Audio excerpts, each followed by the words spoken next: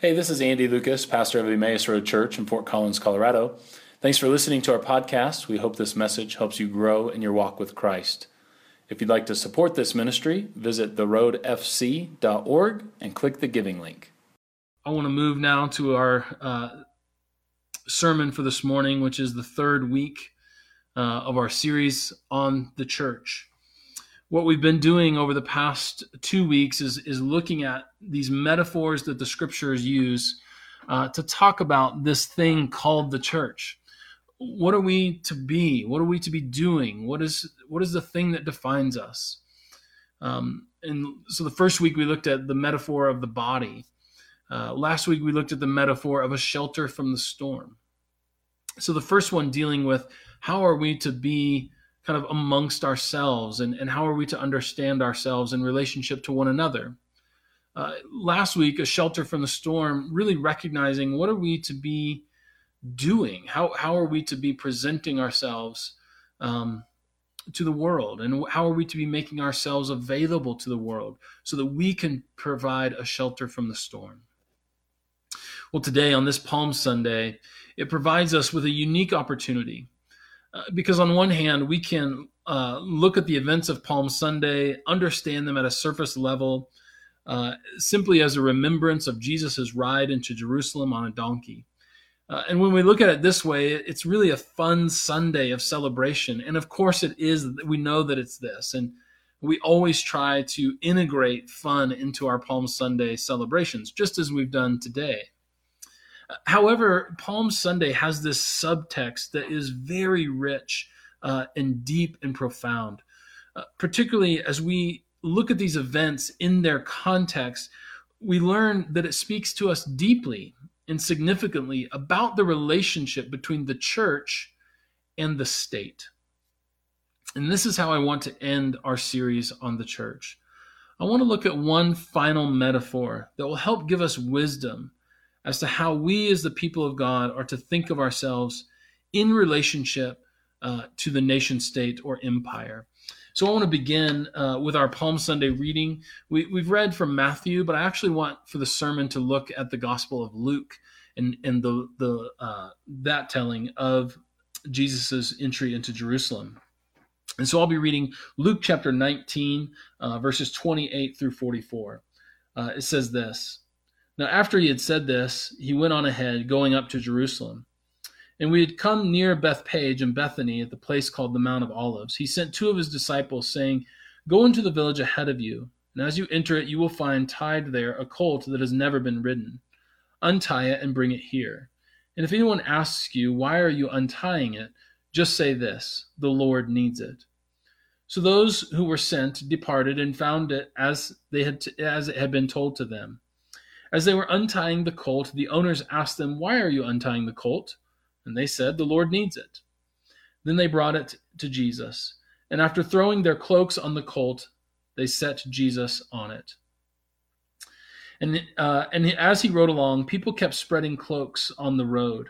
And as he was now approaching the path down from the Mount of Olives, the whole multitude of disciples began to praise God joyfully with a loud voice for all the deeds of power and miracles that they had seen, saying, "Blessed is the King who comes in the name of the Lord, peace in heaven and glory in the highest heaven." Now some of the Pharisees in the crowd said to him, "Teacher, order the disciples to stop." And he answered them, "I tell you, if these were silent, then even the stones would shout out." As he came near and saw the city, he wept over it, saying, "If you, even you, had only recognized on this day the things that make for peace, but now they are hidden from your eyes. Indeed, the days will come upon you when your enemies will set up ramparts around you and surround you and hem you in on every side. They will crush you to the ground, you and your children within you, and they will not leave within you a single stone turned upon another, because you did not recognize the time of your visitation from God." This is the word of God for the people of God. Thanks be to God. Now, before we look at how this, I think, leads us into a metaphor for the church and our relationship to the state, I think it's important to catch some of the nuance of the story. The first thing that really stuck out to me in terms of the nuance of the story is that these praises are ringing out on the streets just outside of Jerusalem in honor of Jesus, who is the long-awaited Messiah. Now, these people, the disciples, were singing praises because Jesus was the one who was to free Israel from oppression. He was the one, because of the miracles that they had seen, that they saw as capable of defeating the undefeatable Rome. But there's something interesting that happens next. When the shouting gets too loud, the Pharisees, that is, the religious leaders of the day, tell Jesus to rebuke the crowd in order to quiet them down. And if you're anything like me, this seems like an odd request coming from the religious leaders, those who were supposed to be the ones to see the messiahship of Jesus. And yet, as the disciples are gathering around and offering up praise to Jesus, there they are trying to hush the crowd. Why would they do this?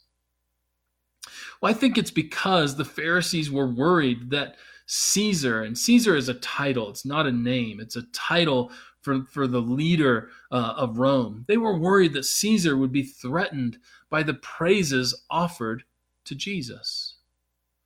You see, ancient Rome had a narcissistic leader that was concerned with only two things: himself and people's loyalty to him. So any shouts of Jesus' kingship was going to be seen as a direct threat to his own power and also his ego. That is, any threat to, and what's true and what history has shown is that any threat to the Caesar's power would certainly mean dire consequences. And in addition, raising too much of a ruckus could be seen as a revolutionary act against Rome. And on the other end of the city, it was common for the Roman Caesar, who at the time is Pilate, to enter in with similar fanfare. But instead of a donkey, the Caesar, Pilate, would have rode a war horse, and instead of branches being waved, swords would have been crashed against the metal of shields in order to celebrate military might. It's basically the Pharisees were seeing that these shouts, this parade, this ruckus could be seen as a threat against Caesar. And so the Pharisees tried to shush the praises being offered to Jesus, but Jesus replies quite brilliantly, "Do not be silent, for if you are, then even the rocks will start shouting praises." There's another interesting detail that I think will lead us to the metaphor that I want to focus on today. And that is that as the parade crests the hill overlooking Jerusalem, when they see the beautiful city of Jerusalem spread out before them, the temple is at the center of the city, it's glistening in the sun. And Jesus, instead of responding with joy, as we would expect, as he's offered shouts of praises in his name, Jesus begins to weep. And through the tears, Jesus says something like this: "If you only knew on this day of all the days the things that could lead to peace, but you can't see. And therefore a time will come when your enemies will surround you and crush you and level the city, leaving no stone unturned." You see, Jesus knows what he's doing with this kind of parade, but he also understands that the disciples, the crowd that had gathered to offer him praises, probably wouldn't quite understand the significance of this day or that moment. You see, he rode into the city as a king, but they didn't see that his kingship would be totally different than that of Pilate. Which is to say that Jesus knew that his message of peace would not be received by a people consumed by the ways of empire. And it breaks Jesus' heart and leads him to tears. Now remember that this is most likely a primarily Jewish audience. They knew the ancient prophets well. And I like to think that there were some in the crowd that day that were actually in tuned to the drama of the moment, that they were recognizing exactly what was taking place. And so I imagine maybe a small handful of people in the crowd who remembered the words of the prophet Zechariah, who said in his own book, chapter 9, beginning with verse 9, which says, "Rejoice greatly, daughter Zion.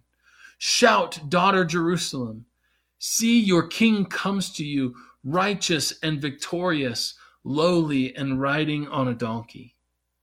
As they recalled those words, it would have been enough to clue them into the fact that Jesus should be received as a king, that here he is riding into Jerusalem on a donkey. And recalling the words of Zechariah would have clued them in. This man is to be received as a king.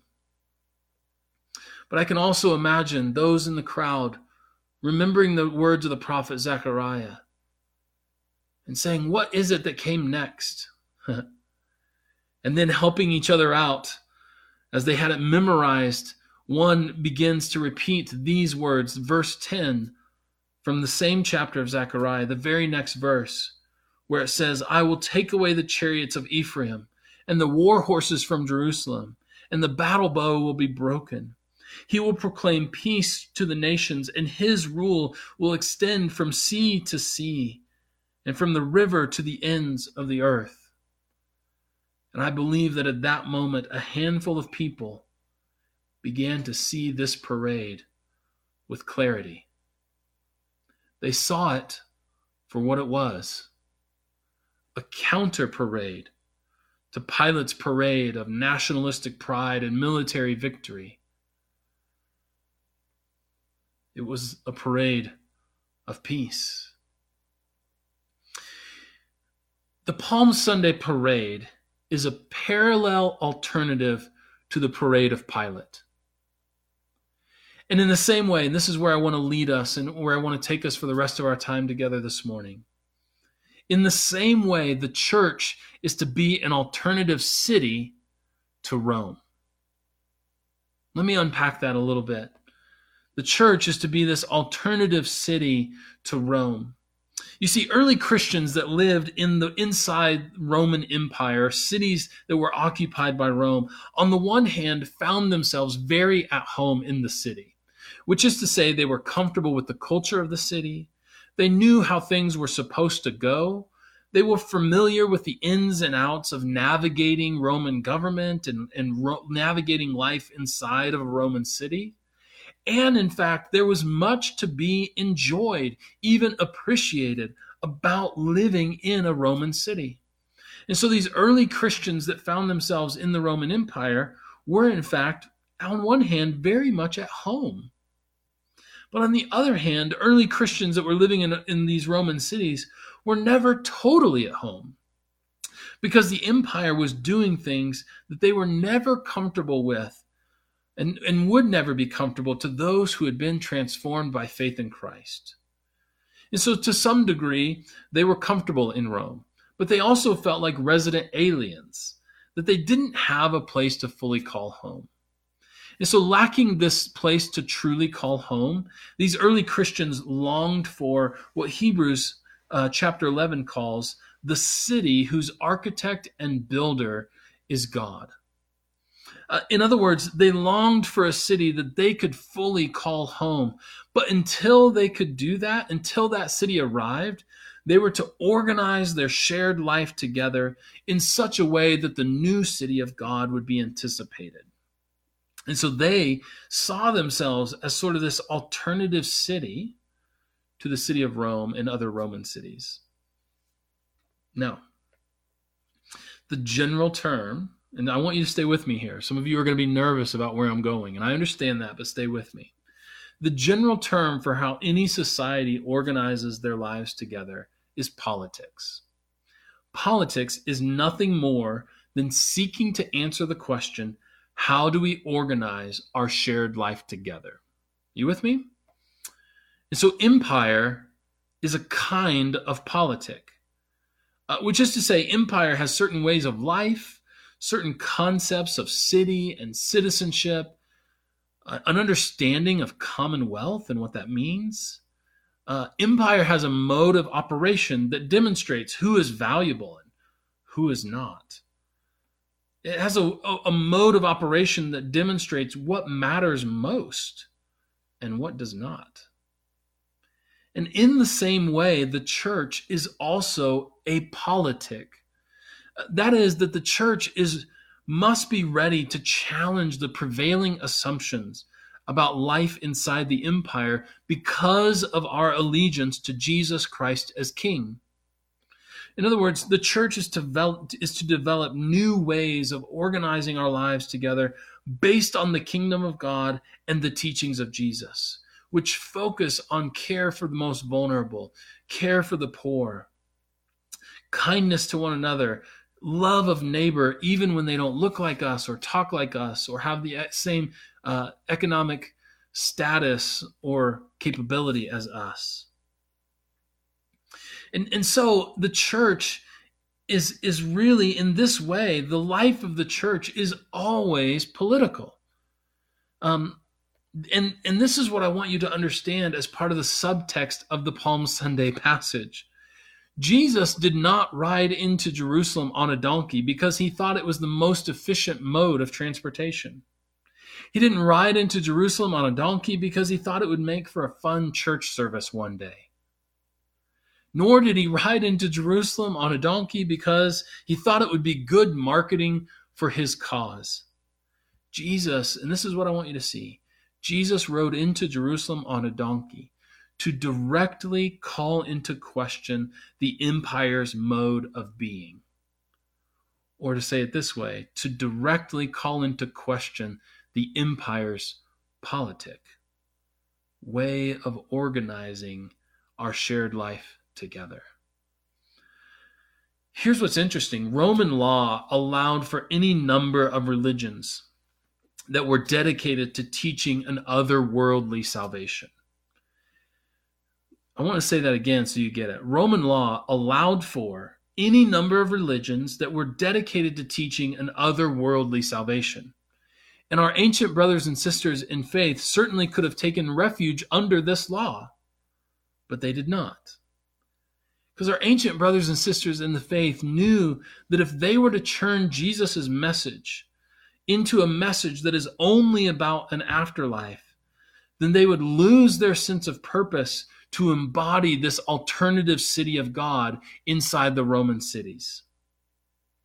And so they didn't want to turn Jesus' message into just a simple kind of peace in the afterlife, although it certainly includes that, right? It certainly includes that. But our ancient brothers and sisters knew that if we turned Jesus' message purely into that, they would lose their sense of mission. They would lose their sense of embodying this alternative way of organizing our lives together that is meant to stand in stark contrast to the ways of Rome, to the ways of empire, and to the nation state. And so just as Palm Sunday parade confronted Pilate's parade, so the church is to be an alternative city that confronts the assumptions of empire in favor of the ways of the kingdom of God. And the ways of the kingdom of God are never more clear than in the self-sacrificial love of Jesus and in his teachings of enemy love, forgiveness, hope, mercy, and resurrection. Amen? Amen. Well, I almost ended the sermon there. And I know this is a format where sermons are best when they're shorter. But if you'll allow me, I want to give us some tools for how we're to navigate a politically divided world. So give me a few more minutes as kind of an addendum or an addition to that kind of core principle message of Jesus. Because as a people of faith, we are caught trying to navigate a politically divided world.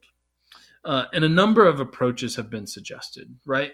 So one approach for how do we as Christians navigate this divided world is, one approach is to say that faith and politics should never intersect, right? They should just stay in their lane.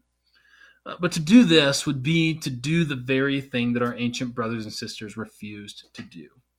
They did not want to turn Jesus and his message into just another religion about a peaceful afterlife. And certainly the message of Christianity includes that. I don't want you to mishear me this morning. But it is so much more than that. And so Jesus had real ideas about how we are to organize our lives together, which is to say, Jesus had political ideas. Now, notice I'm not saying partisan ideas, but Jesus had a lot of ideas about how we as Christians are to organize our shared life together. And remember, politics is nothing other than trying to answer the core question of how do we organize our shared lives. So one approach is to say they should never intersect. But to do that would be to do the things that our ancient brothers and sisters in faith refused to do. Another approach is to assume that faith and partisan politics are one and the same. And unfortunately, much of the American church has done exactly this by attaching themselves to partisan politics and assumed that everything that a particular political party does is most in line with the message of Christ. And I want you to hear me that this is true on both sides of the political ideologies, right? There are some on the right who assume that everything that Jesus said is perfectly in line with kind of right politics. There are those on the left that assume that everything that is on the left of politics, as we would understand it today, is exactly what Jesus said. And this is a mistake in both directions. And in fact, let me just say this, and I want to say this as kindly and as gently as possible.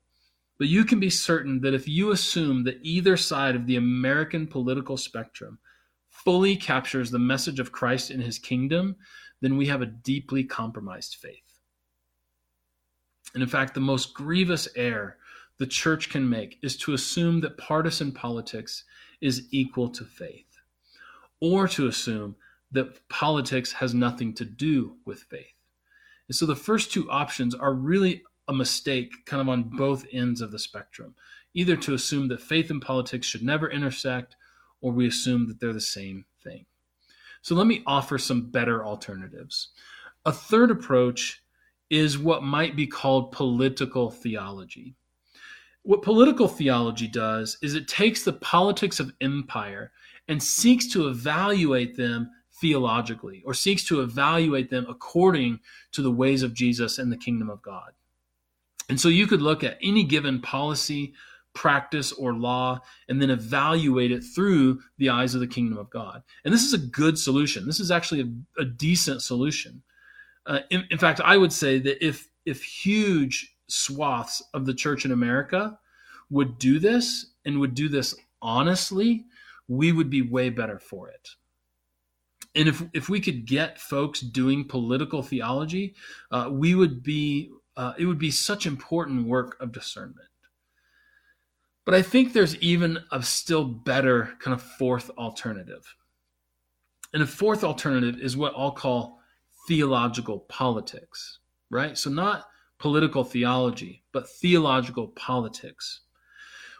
So instead of trying to look at politics through a theological lens, what theological politics does is it starts with the conviction that Jesus is to be, that the church is to be an alternative city shaped by the ways of Jesus and formed around the confession that Jesus is Lord.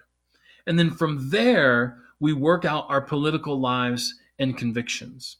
And so the difference is this: we aren't trying to take empire politics and evaluate, although that's so important and that work of discernment needs to be done. But in theological politics, we're taking our theology and building a way of organizing ourselves out of that. And here's the reality for Christians, is that when we do theological politics, sometimes in a politically divided world, where people are going to want to peg us either on the right or on the left, right? And so we might say something, an idea about something, and people will, and then kind of throw us in a camp. Oh, you're all to the right or you're all to the left. But listen, church, if we're doing theological politics right, then it should be difficult for people to nail us down in a politically divided spectrum. And so this is really the work that I want to call us to. That as we become this alternative city of God, as we anticipate a way of organizing our shared lives together, where the builder and the architect and the cornerstone is Christ, then we need to be thinking deeply and doing the important work of discernment about what does it mean for us to really live into theological politics. This is what Jesus was doing. In his time, in his setting, in his context, Jesus was doing theological politics. And the shorthand way of talking about this way of organizing ourselves, where the builder and the architect is God, in Jesus' time and day was called the kingdom of God. Kingdom was a regular part of the vernacular and use for the people. And so kingdom of God made sense. City of God might make sense for us. We need to find language of how this might adopt into our own lives and into our own setting. And so my encouragement to you on this Palm Sunday is to make sure we take our cues on what is best for our world from Jesus. And make no mistake, theological politics is dangerous. Jesus was sent to a cross because of his theological politics. Jesus was not sent to a cross because he was just going around telling everyone how to get to heaven when they die. Rome allowed for that, had a whole laws that protected that.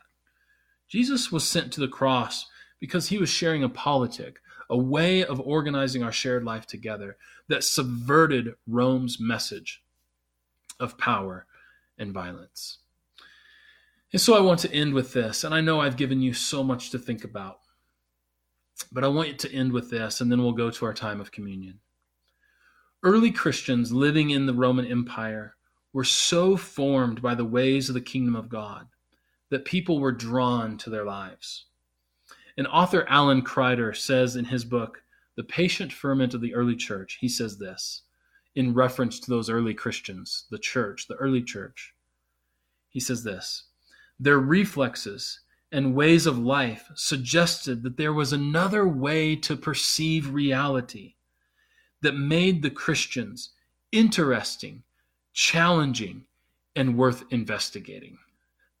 I think what a great way, what a great goal to lean into. That in a world full of fear, in a world full of hate speech, and in a world full of division, let's be interesting, challenging, and worth investigating. Amen? That is a challenge to me, and I hope it's a challenge to you. But I also hope it's an encouragement to you, as it's been an encouragement to me. That during this time of so much uncertainty, may we embody a way of life, this alternative city of God. And I also want to make sure that it's clear that there is so much good to be loved and appreciated and enjoyed about the world in which we live. This is not a message of the world is bad and this is good, but rather it's a way of saying, as the people of God, let's not just so easily assume that all the ways of empire are the best, but let's look at the cues of Jesus to build our views of how we ought to share life together. Well, let's pray to that end, and then I'll lead us in a time of communion. Heavenly Father, we have been challenged today, deeply challenged by this message of theological politics. Thank you, God, for the message of Palm Sunday, the message that is fun, gives us opportunity to wave palms and shout Hosanna. And God, we miss being able to gather together and do that.